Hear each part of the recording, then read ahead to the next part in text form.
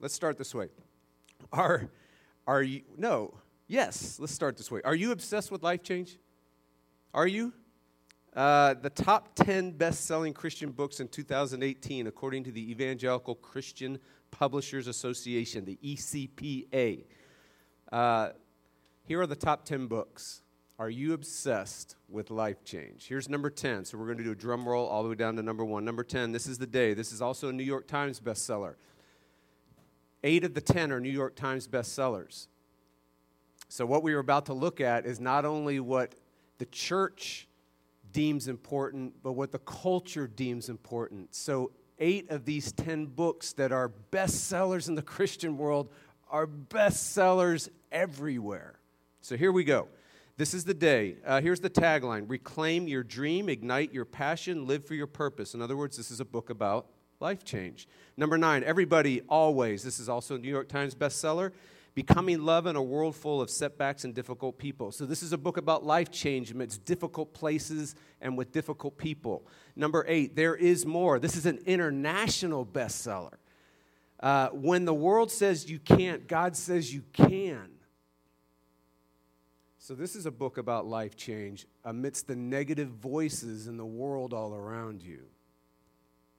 Number 7 and 6 are from the same author, and they're similar books, so we're just going to pool them together. Jesus Calling for Christmas and Jesus Calling. These are devotional books designed for this, to enjoy the peace of God in His presence. So one for the Christmas season, one for 345 other days of the year. And I'm going to try to get... Is that all right? Okay.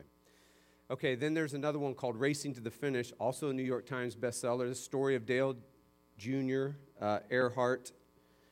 This is a book about racing to the finish line. It's a book about living a successful life. It's a book about getting where you need to go and where you want to go. It's a book about success and accomplishment and achieving your goals. So this is a book about life change. And then number 4, The Total Money Makeover, another bestseller. 5 million copies have been sold. This is a, quote, a proven plan for financial fitness. So this is a book about changing your life by getting yourself financially fit.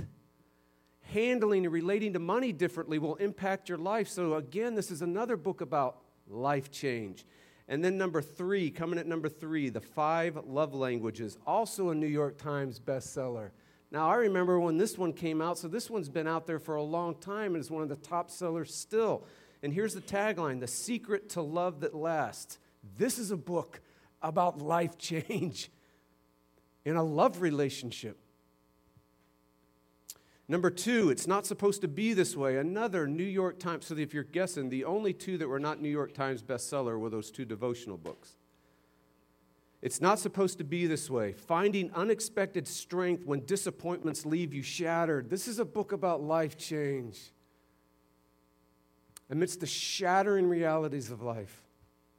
Then, this is my favorite, and this is number 1. Girl, Wash Your Face. Tagline, Stop believing the lies about who you are so you can become who you were meant to be. This is a book about life change. Are you obsessed with life change? It's a human obsession. Are you obsessed about life change personally, with a personal struggle in your life, with a deep character flaw you just can't fix, some deep defect about you that you wish wasn't true about you and you wish you could fix and you wish would go away, and so does everybody else around you? Is there a place of pain, a place of suffering, a place where you're undone in your life that you wish could change? That you're in a wilderness that you wish would change? Are you obsessed with life change for a spouse, for a child, for a friend, or for that person you just can't stand? Are you obsessed with life change for a relationship you're in, for a place, Maybe it's your home you want to change. Maybe it's your school that you want to change. Maybe it's an institution that you want to change. Every 4 years, we have something we do in the United States where everybody wants the government to change. Everybody at all levels. Do you want a neighborhood to change? Do you want an impoverished area to change? Welcome to a mini-series on the mystery of life change, a human obsession. Please stand for the hearing of God's word.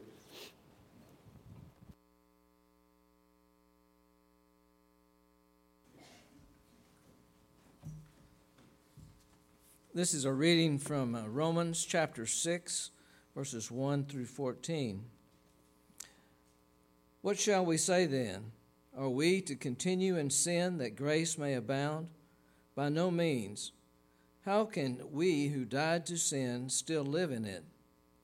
Do you not know that all of us who have been baptized into Christ Jesus were baptized into his death? We were buried, therefore, with him by baptism into death, in order that just as Christ was raised from the dead by the glory of the Father, we too might walk in newness of life. For if we have been united with him in death like his, we shall certainly be united with him in a resurrection like his. We know that our old self was crucified with him in order that the body of sin might be brought to nothing, so that we would no longer be enslaved to sin. For one who has died has been set free from sin. Now, if we have died with Christ, we believe that we will also live with him. We know that Christ, being raised from the dead, will never die again. Death no longer has dominion over him. For the death he died to sin, once for all. But the life he lives to God. So you also must consider yourself dead to sin and alive to God in Christ Jesus. Let not sin therefore reign in your mortal bodies to make you obey their passions. Do not present your members to sin as instruments for unrighteousness, but present yourselves to God as those who have been brought from death to life, and your members to God as instruments for righteousness. For sin will have no dominion over you, since you are not under law, but under grace. This is the word of the Lord. Please be seated. So, God, we ask that during these next couple of weeks that you would grant clarity to our minds and realness to our heart. Would you shine on the page, and would you meet each person where they need to be met? Would you grant a breakthrough? Would you grant a living encounter experience with you and your salvation in a way that reaches and renews?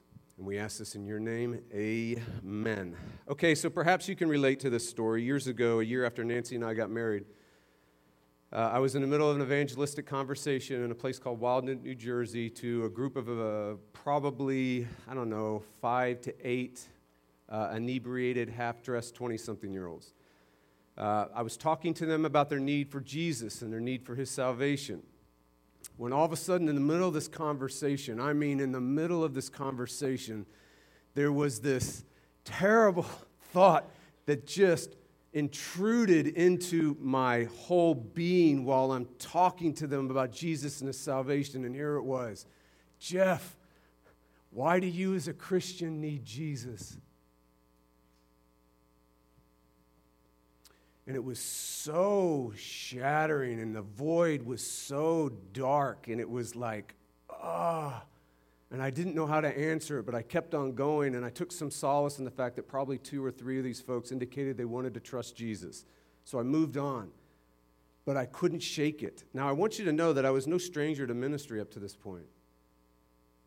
I had logged probably about 7 to 8 years. If you count my time at college, you had 2 more, probably about 9, 10 years of campus ministry in the Ivy League, Brown, Harvard, all over the world, unreached areas, starting campus ministries, Kazakhstan, Uzbekistan, Kyrgyzstan. And despite on being on the front lines of ministry, talking to skeptics all over the world, talking to Christians all over the world, I was exhausted. But it wasn't the good kind of exhaustion. It's not the kind where Jesus said, look, the harvest is plentiful, the laborers are few, there's always more work, dude. Okay, yeah, there's always more work. The harvest is plentiful, there are few laborers, there's always more work to do. There's always more work that can be done in 24 hours in the kingdom of God. Okay, I get that, but we're not talking about that good kind of an exhaustion of laying yourself out. We're talking about an exhaustion that went down to the roots of my being and shook my existence, and I couldn't shake it, no matter how hard I tried. And listen, I tried everything. I tried spiritual disciplines. I tried effective ministry practices. I tried different theologies and traditions of life change. I tried various spiritual secrets and successes and techniques. I listened endlessly to the teaching of favorite pastors and teachers and bestsellers over and over again. I tried and researched multiple views on the ministry of the Holy Spirit, multiple views on biblical principles that work for others. I chased them all down. And if you know me, I chased them all down. For a while, I even thought life and ministry was about the it factor. You either had it or you didn't. And if you did, thank God you're going to survive in this life, and you might be one of the rare people that actually thrive in this life. I tried it all, but I was not getting better. I felt myself getting worse. Perhaps you can relate. A year later, I was in church history class at seminary, burned out before it was popular, and disillusioned from chasing the next thing, because I chased them all, and I was so disillusioned with the next thing. And the professor there, this guy named Dr. John Hanna, he kept talking about the gospel. Gospel, gospel, gospel. And it was annoying. I kept thinking, evangelism, evangelism, evangelism. It's what the unbeliever needs to hear. It's how someone becomes a Christian. And I kept thinking, what are you talking about? And about halfway through the semester, I couldn't stand it anymore. And finally, I went up to him after class and I said, listen, Dr. Hanna, you keep talking about the gospel. Gospel, gospel, gospel. What are you talking about? In classic Dr. Hanna fashion, he did not answer my question. He asked me a question, which was even more annoying. He said, Jeff, do you know what my philosophy of teaching is? No, Dr. Hanna, I don't. And I don't care.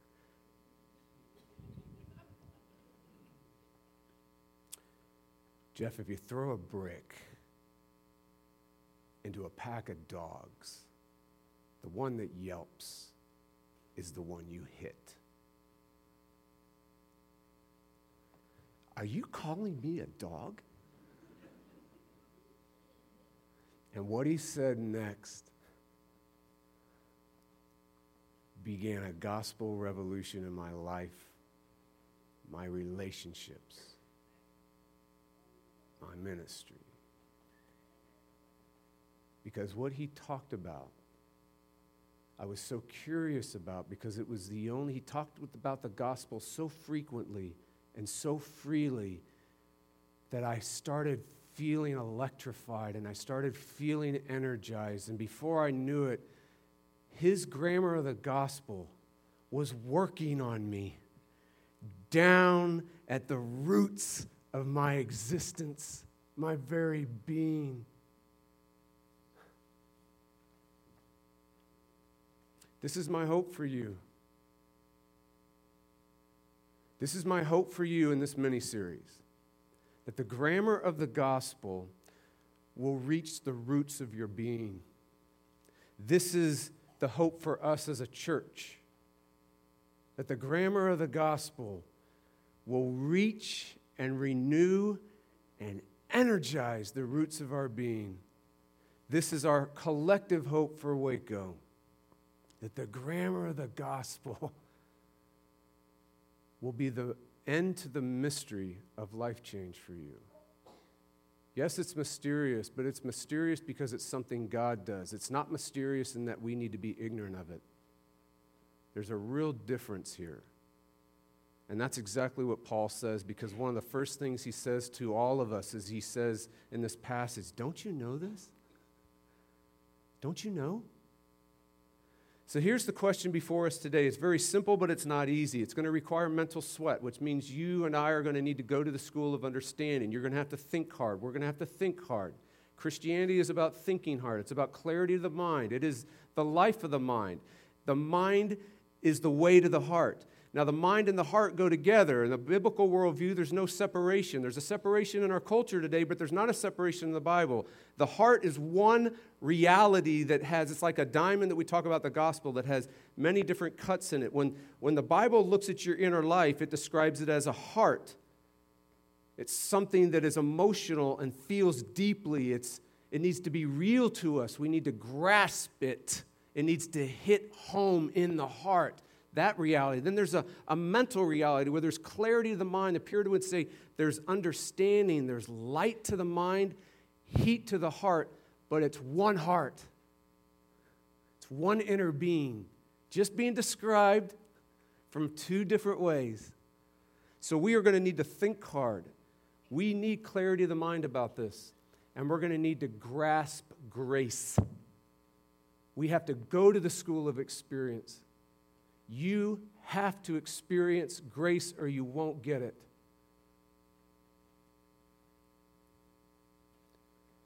Many stumble right here just because of what I just said. Before Paul even gets started, this is where we stumble because grace is so strange to us. Grace is a UFO. It's an unidentified flying object in this life. Grace doesn't come natural to you and me. It is something from the outside. It's not something you can find on the inside. You can't think it up. You can't feel it up. You can't even comprehend it. I can't comprehend it. It's nowhere within the reach of the synapses and the way that our brains work. It is a strange thing, this grace of God. It's an unidentified flying object. What is that? That's how the Bible shows us grace. If you ask, what is that? You can know you're on the right path. So here's the question. It's straight from the Apostle Paul. He was asked this question all the time in his ministry. So this question is always asked, just like it's asked today. So this is not a foreign question to anybody. Here it is. Verse 1, are we to continue? I'm going to give you the literal translation. Are we to continue in the sin that the grace may abound? So if we are saved by grace, if we're saved by a grace salvation, if it's about a righteousness received, not a righteousness achieved, if it's about a grace salvation and not a work salvation, if it's about a Jesus salvation and not a self-salvation, if it is all about the grace, how do lives really change? How does your life change if it's all about grace? Now, the critic, if he asks this question, think of a critic. This is an opponent of Paul, opponent to the grace, the way the text says it, with a definite article, the grace salvation, Jesus and his salvation. A critic will come to this, the grace, and will say something like this, well, if we're saved by grace, then why not sin your heart out? This is an opponent. This is a critic. Look, sin doesn't matter if it's all about grace. Let grace abound. Let sin and grace abound, because if it's all about grace, it doesn't matter how you live. It doesn't matter if you're good or you do good or be good. Who cares? It's all about grace. This is a critic. Or they say something like this, if we're saved by grace, then why be holy? There's no reason, there's no incentive to be holy. If it's by grace, why obey? I have no reason to obey if it's by grace. I have no reason to be holy if it's by grace. And do you see what's implied in the question of the critic? Do you see it? There's two incredible things implied in this critic's question. Grace alone, this is one, grace alone does not and cannot really change a life. That's what's implied. Grace can't change a life. Grace needs help. So to change a life, it's grace plus something we do. Grace plus something we activate. And if you look at the books and if you listen to the traditions, there are endless options for grace plus something. The something goes on forever. The something could be the law. The big law, the 10 Commandment law. Grace plus keep the law. Or grace plus be thin. Grace plus be capable. Grace plus be an achiever. Or it could be grace plus your devotion, sincerity, desiring God. Grace plus an act of your will, a commitment you make, a surrender, a yielding. Grace plus tapping into the Holy Spirit, and here's how you do it.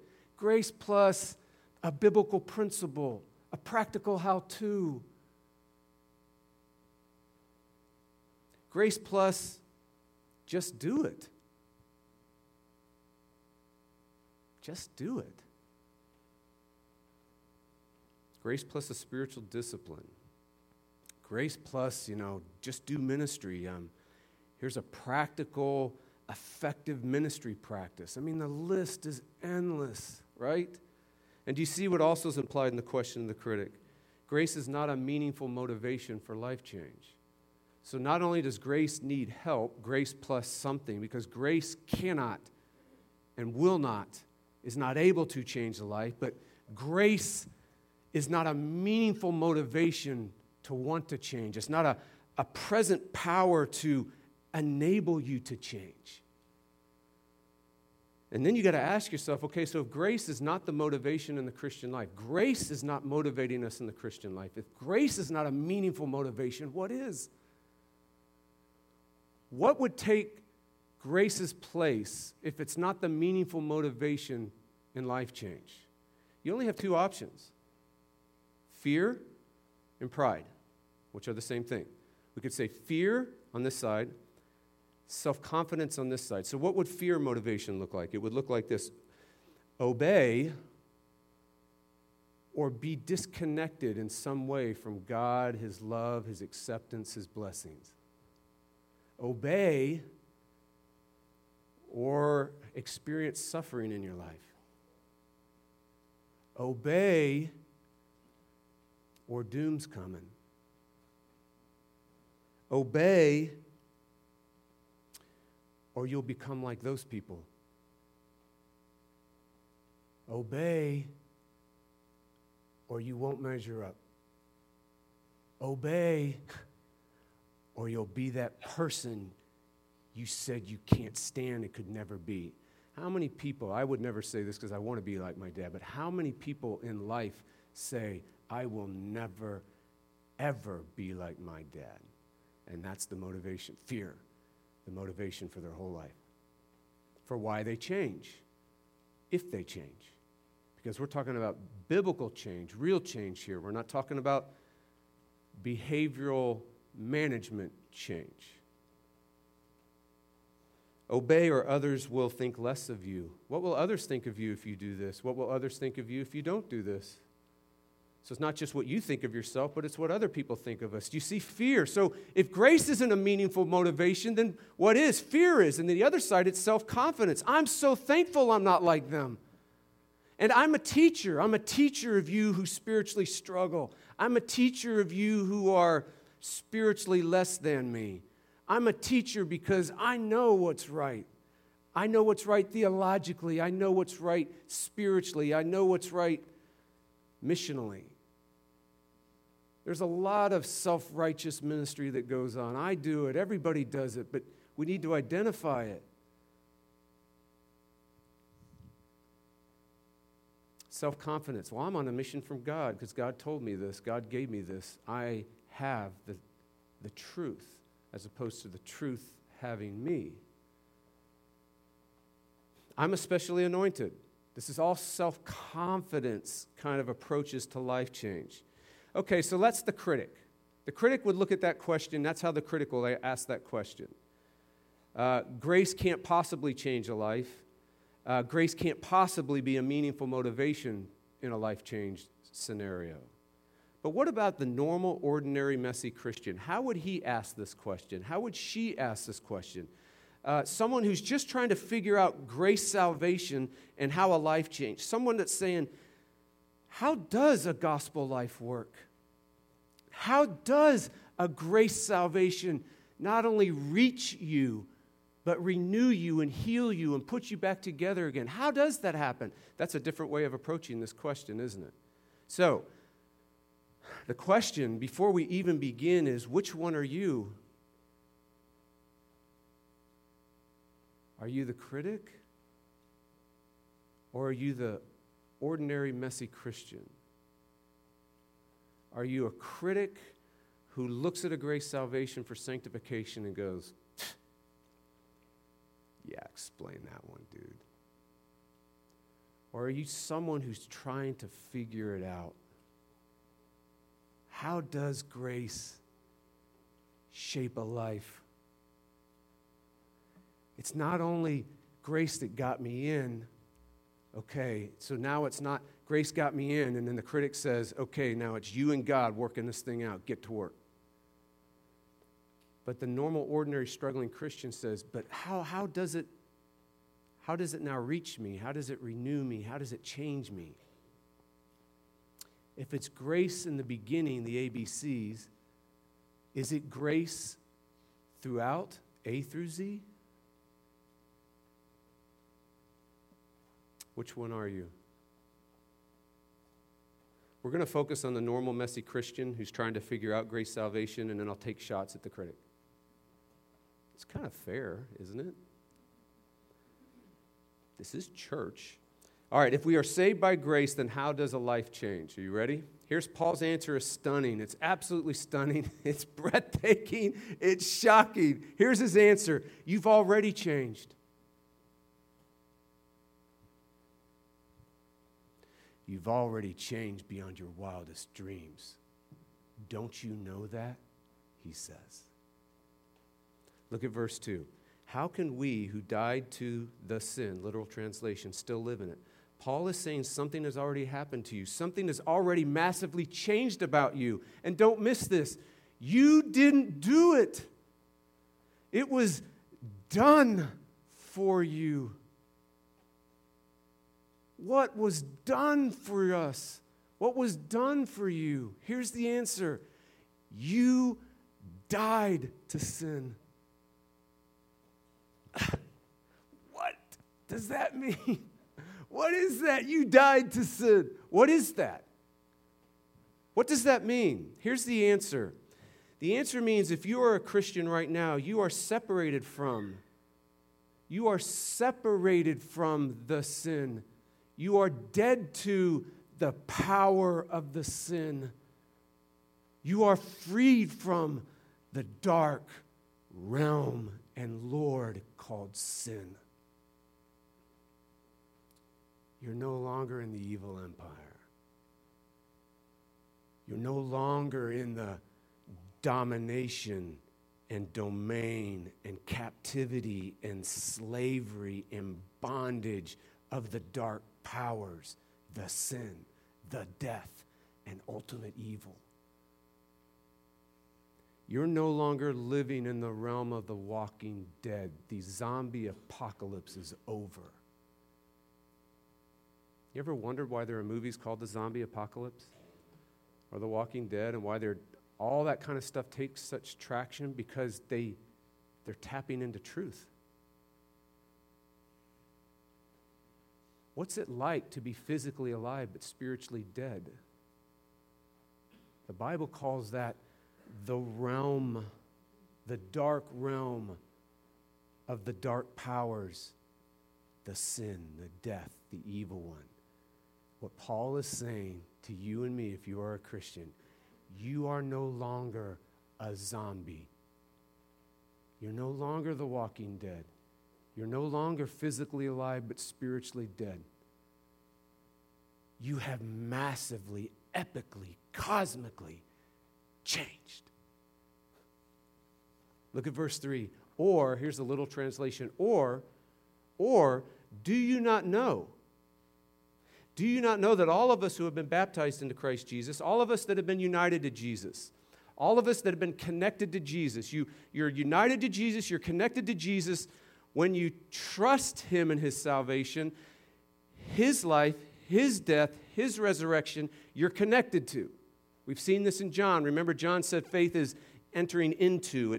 It's so deep that it's a union. So when we trust him, we're unified into Jesus. This baptism is union with Jesus. So you're united to Jesus. And he's saying, do you not know when this happens? You're baptized into him. When you're united to him, you are united into his death. Paul is saying, don't you understand this? Literally, he's saying, do you fail to understand this?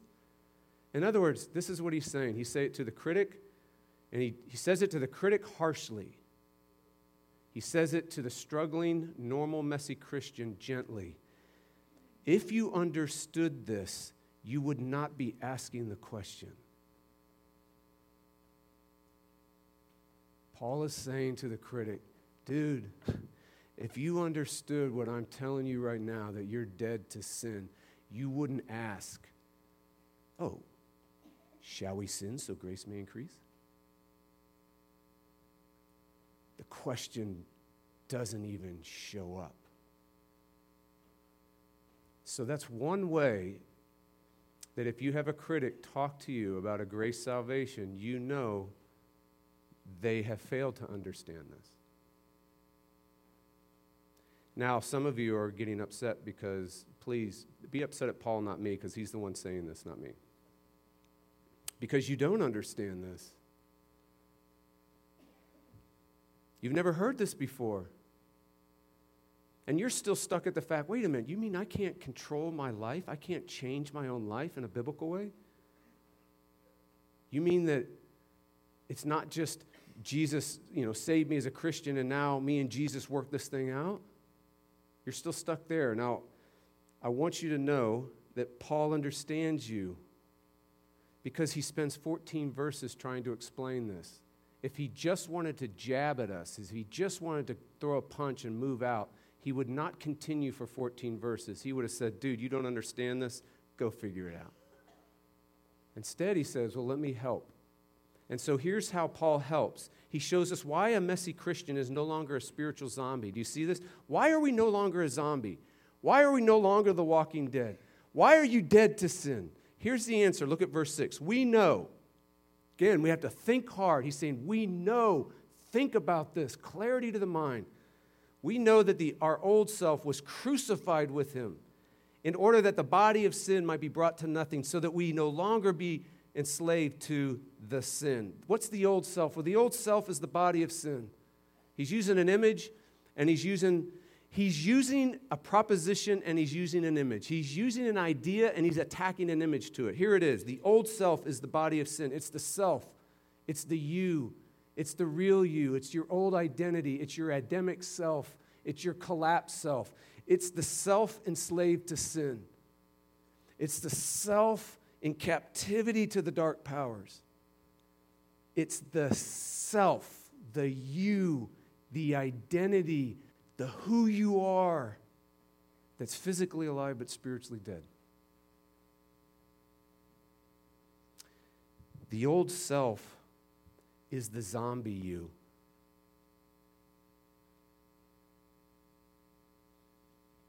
Paul is saying, here's the image. When someone is crucified in the ancient world, they die. Their body hanging on the cross dies. Their very being dies. Their person is wiped from the planet. Jesus, when he was crucified, he became on the cross your old self. He became the zombie you. He became the body of sin. And when he died, your old self died. When he was crucified, the zombie you was crucified. The zombie was destroyed. This is breathtaking. I mean, y'all, this is life change. This is epic life change. This is unimaginable life change.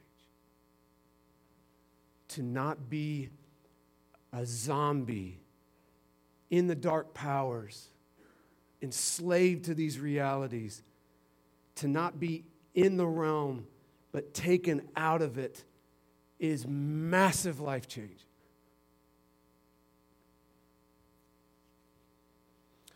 Paul says it this way, verse 5, we have been united with him in a death like his. That's so important. In a death like his. You know what that means? His death is not an ordinary death. It's a death like his. Well, what is a death like his? What is the death of the Jesus? What is the death of the Lord? What is the death of the God? What is a death like his? Here's the answer. It was a sin-killing death. It was a death-killing death. It was a zombie-killing death. Paul continues, verse 5, we shall certainly, all right, if we've been united in a death like his, we will certainly be united with him in a resurrection like his. So on the cross, Jesus went into the dark powers. Here's what's happening. On the cross, Jesus goes into the dark powers. He goes into the realm of the sin, the death, and ultimate evil. He goes into that realm and becomes enslaved to them. He takes your place. So when he goes in, he's moving you out. He takes your place. He becomes enslaved to the sin, the death.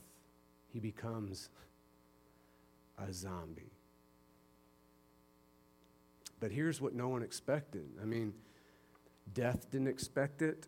Sin didn't expect it, and certainly the ultimate evil one did not expect it. Is what happens when he went into the realm and he was hanging on the cross. He took the full measure of their fury, the full measure of their hell, the full measure of all the realities, all the things that we say, come, Lord, and end it. He took it all to the cross. Come, please end it. He took every last drop of hell.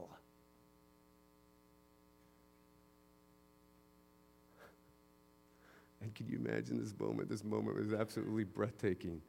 While he's in there and he's absorbing it all, becoming enslaved to it, they're doing their worst. All of it, all of it, all of it, all of it. And he looks at him and says, is that all you got?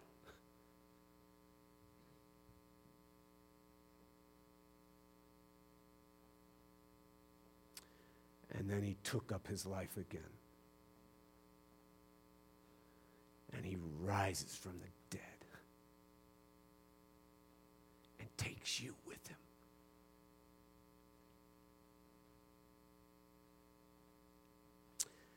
That's life change. That's epic, massive, definitive, done once for all, never to be repeated life change. And if you are a Christian, that is you right now, regardless of how you feel, regardless of your struggles, regardless of your heartache, regardless of your disappointments, regardless if sin looks like, feels like, it still has dominion over you. Because your feelings don't dictate this. Your thoughts don't dictate this. Your experience doesn't dictate this. Jesus dictates this. His death did. So a Christian is no longer a zombie. He's no longer one person with one nature. Now, this is why we're going to talk about this next week. Who are you then, Christian? If you're no longer a zombie, one person with one nature that's dead, but you're now a new person. One person, but here's the catch. You have two natures. And we're going to talk about the dynamics of being one person with two natures next week. It's called Romans 7. But please do not miss this. To not be a zombie is a big deal. To not be just one person with one nature is a very big deal. To be taken out of that realm and made alive so that you're now one person, but you have two natures, is a huge deal. It's massive. And the implications of that we're going to talk about next week. But here's what Paul wants you to know now. Here's how we're going to end. Verse 12 and 13. Let not then the sin, therefore, reign in your mortal body to make you obey its mega desires. Do not present your members to the sin as instruments for unrighteousness, but present yourselves to God as those who have been brought from death to life, and your members to God as instruments for righteousness. So don't miss this. Being dead to sin, the old self being crucified, no longer being a zombie, being alive to God, a new creation, a new self, is not something to be achieved. It's something to be believed. Believing this changes you.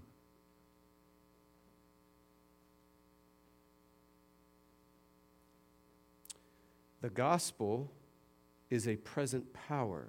The gospel reaches and renews and heals. Christianity is the only real Christianity. Real Christianity is the only approach to life change that goes like this. All approaches to life change, religions, belief systems, philosophies, I don't know, whatever, those books that we looked at, and all the books that are out there, just go to they're all out there. It's a massive industry. All approaches to life change today go like this. Become something better. Become someone better. And Christianity says, be who you already are. It's been done for you. Therefore, don't let sin reign, because it doesn't. You are free now, for the first time in your life, to actually fight sin.